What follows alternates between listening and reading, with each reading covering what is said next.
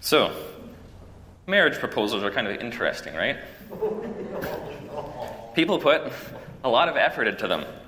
You know, we want them to be heartwarming and lovely with quirky personal elements. There are elaborate cover stories to get the proposer into position for that perfect moment. You can now apparently hire professionals to contract the whole thing out to make sure everything is picture perfect. I learned this on marthastewart.com.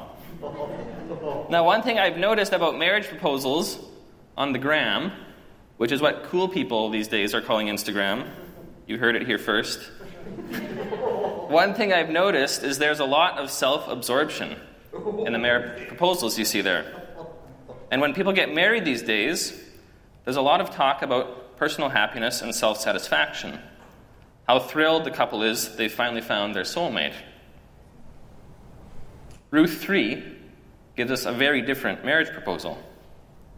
Not only is there no videographer to record the moment, but the people involved are doing it not for themselves, but for the sake of others, in a remarkable act of submission. Let's back up for a moment and go big picture. So we're at our third stop in the book of Ruth. Our story opened 2 weeks ago in Ruth 1, with empty stomachs and then death and bitterness and uncertainty. Ruth and Naomi have learnt the tough lesson that life can be unbelievably painful. Disaster can strike at any moment. Despite their best efforts, they find themselves on the margins of society. Last week, we saw in Ruth an incredible act of bravery as she goes to glean leftovers from the barley harvest. The chance of assault or worse was very high, especially in the days of the judges. And we also saw an incredible act of generosity. Boaz provided for Ruth and Naomi well beyond the laws at the time. And that brings us to chapter 3, the famous midnight betrothal scene on the threshing floor. The heart of this chapter, obviously, the heart of the whole book of Ruth, is love. And love, God's love, covenantal Hesed love, is the power of God at work in the universe. In chapter 3, we get an exciting glimpse of life-giving Hesed love. And one of the most captivating and masterful aspects of this short little book is the way in which God's love and the straightforward earthiness of human love intersect. But it doesn't look like a rom-com, does it? Let's consider Ruth for a second. Ruth is many things. I find her absolutely fascinating.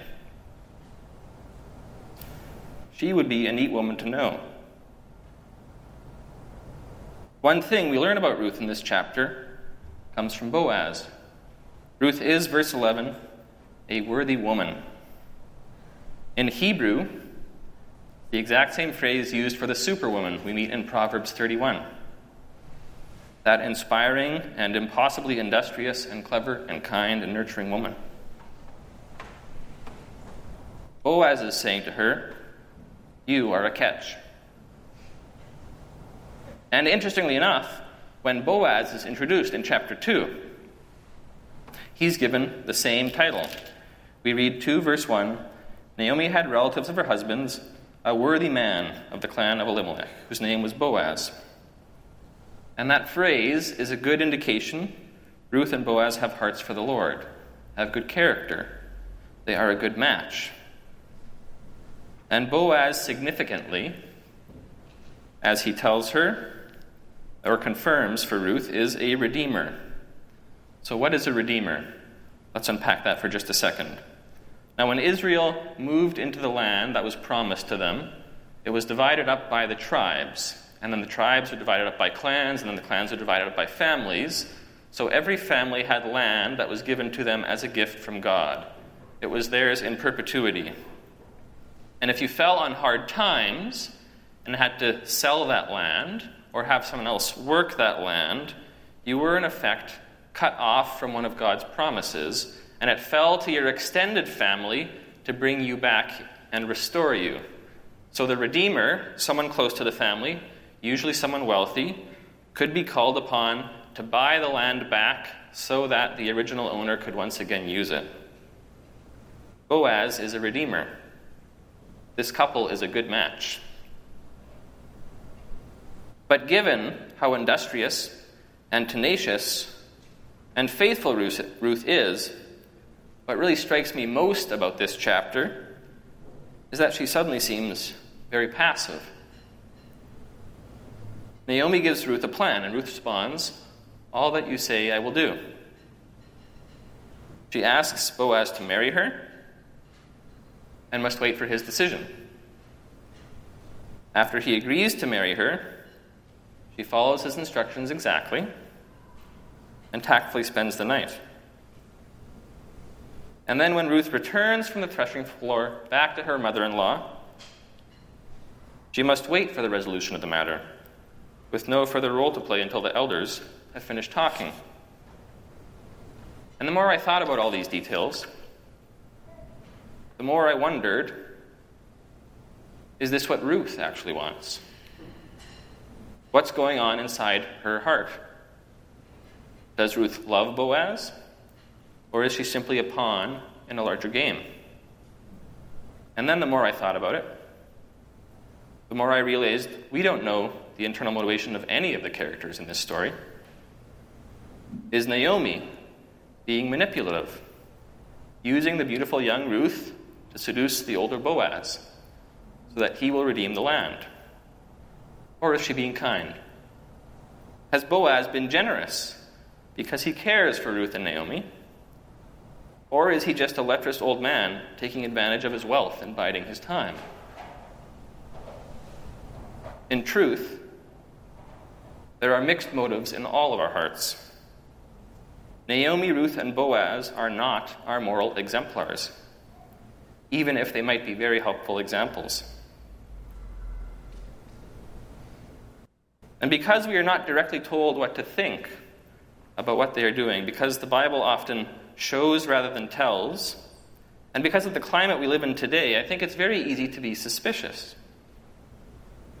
And I think I was aware of this suspicion, started to ruminate on this suspicion, because loving submission is something our culture understands less and less. It is not something our hearts are naturally inclined to do.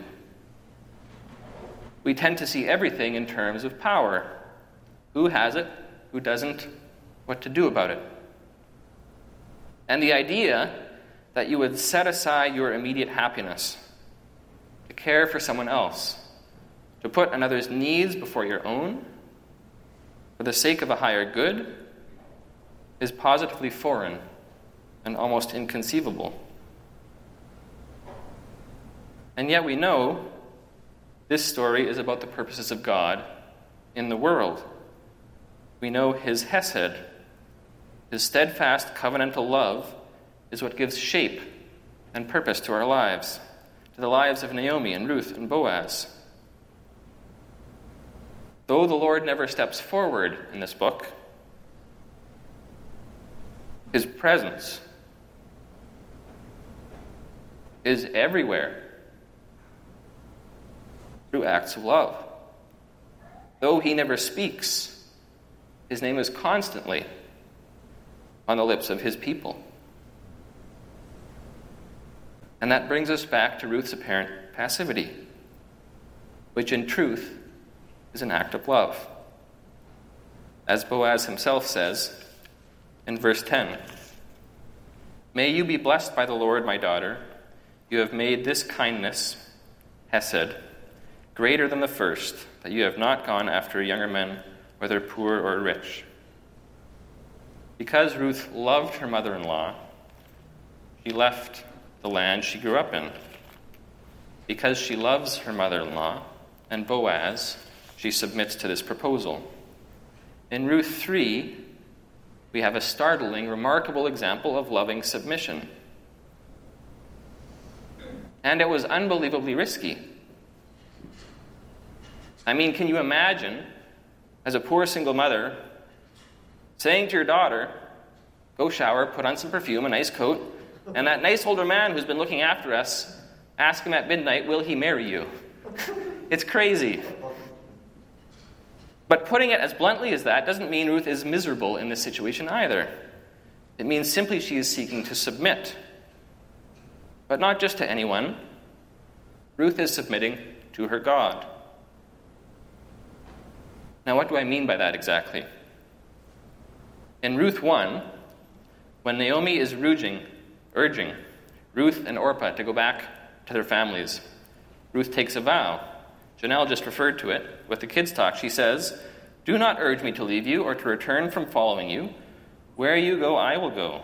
Where you lodge, I will lodge. Your people shall be my people, and your God, my God. Though an outsider and a Moabite nonetheless, Ruth is committing herself to serving the Lord, committing to love his people, specifically in her mother-in-law. Boaz, hearing the story secondhand, blesses Naomi with these words in chapter 2, verse 12. The Lord repay you for what you have done, and a full reward be given to you. By the Lord, the God of Israel, under whose wings you have come to take refuge. And so we learn that by coming with Naomi and loving her and casting her lot with Israel, Ruth has in fact sought refuge under the wings of Yahweh. But Ruth has not yet been incorporated into the people of God, as friendly as Boaz and his workers have been. And Naomi, though she has returned, is not restored to her family's inheritance. Her land belongs to another man at the moment. Someone, a redeemer, needs to buy it back. So when Ruth comes to Boaz in the middle of the night and says, spread your wings over me, for you are a redeemer, we know what she is asking for.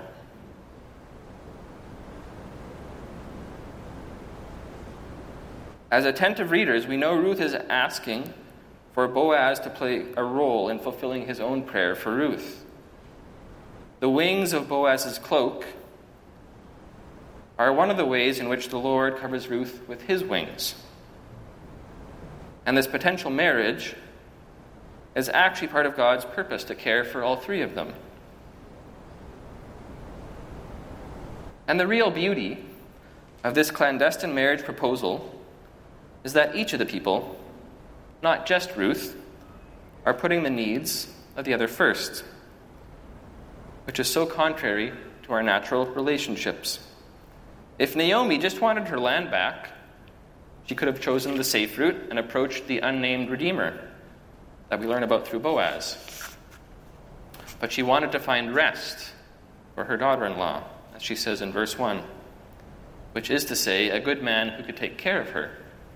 So she tries to draw Boaz out with this bold and risky plan. If Ruth just wanted to belong to Israel through marriage, she could have gone after one of the exciting younger men. As Boaz acknowledges in his own speech, worthy man that he is no spring chicken. Boaz, if he just wanted to get married to Ruth, he could have easily approached Naomi and used his tremendous wealth and influence to tilt the situation in his favor. They were already eating out of his hand. But knowing he was older, assuming Ruth would want to be with a younger man, he steps aside and doesn't take advantage of these widowers who have fallen on hard times. Everyone, in their own way, sets aside their immediate desires and puts another first.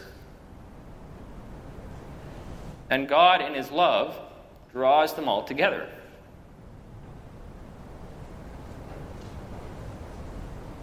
Quite lovely, isn't it?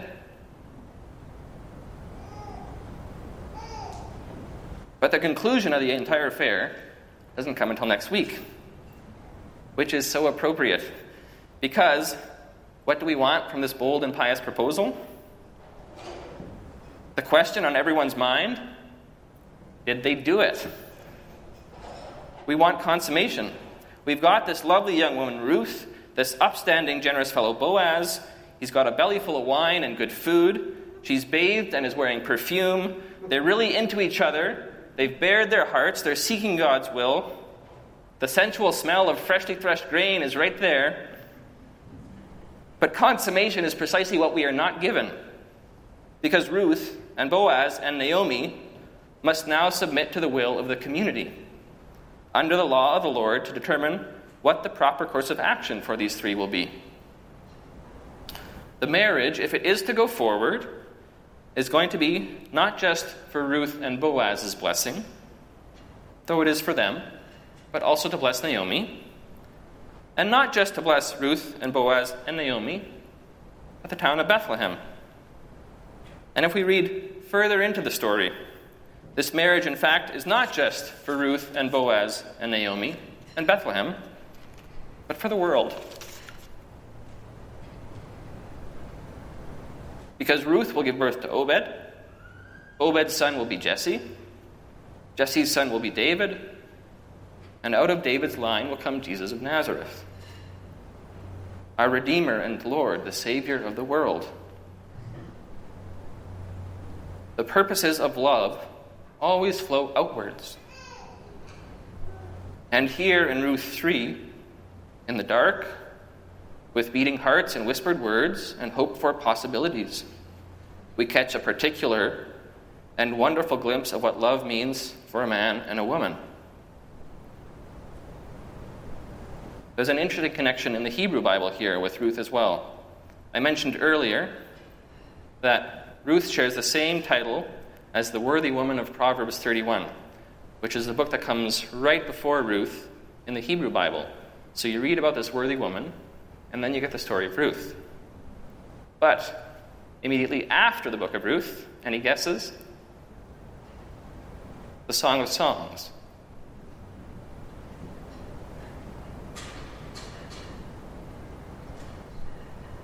Marriage can be a beautiful thing, but it is not an end in and of itself. It blesses, and for many, marriage opens up the possibility of a unique, intimate love that they will not find anywhere else. Marriage is a good thing, but it is not given for our personal satisfaction. Marriage is given for the glory of God. And marriage, or indeed any relationship of intimacy, of love, will only be truly loving if the love of God is at the heart of it all. And that is a positively impossible thing to do, were it not for Christ to come to us, to show us what it means to love, to fully empty himself to invite us into that love, so that we could go out and live the reality of that love.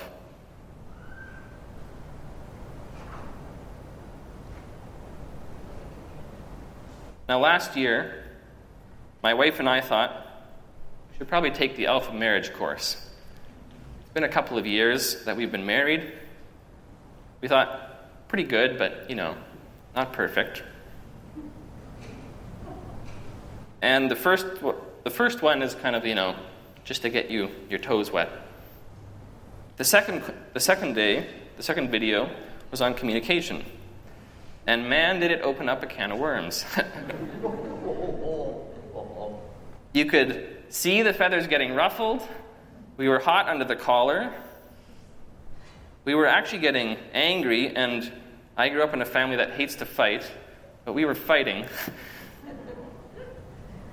And then came this question in the middle of all of it, acknowledging that there was wounding and hurt. In this moment, what can you do to serve your partner? And my wife said at the time, and then again afterwards, when we were talking about this, it was the most infuriating question. Because when you've been wounded, when you're angry, why on earth do you put someone else first? And yet, this is the very dynamic of God's love. At the heart of the book of Ruth is God's love. This love is patient, it's kind, it does not envy, it does not boast, it is not proud, it does not dishonor others, it is not self-seeking, it is not easily angered, it keeps no record of wrongs, it does not delight in evil, but rejoices with truth. It always protects, always trusts, always hopes, always perseveres. This love never fails. Brothers and sisters in Christ, let us love. To God be the glory, Father, Son, and Holy Spirit. Amen.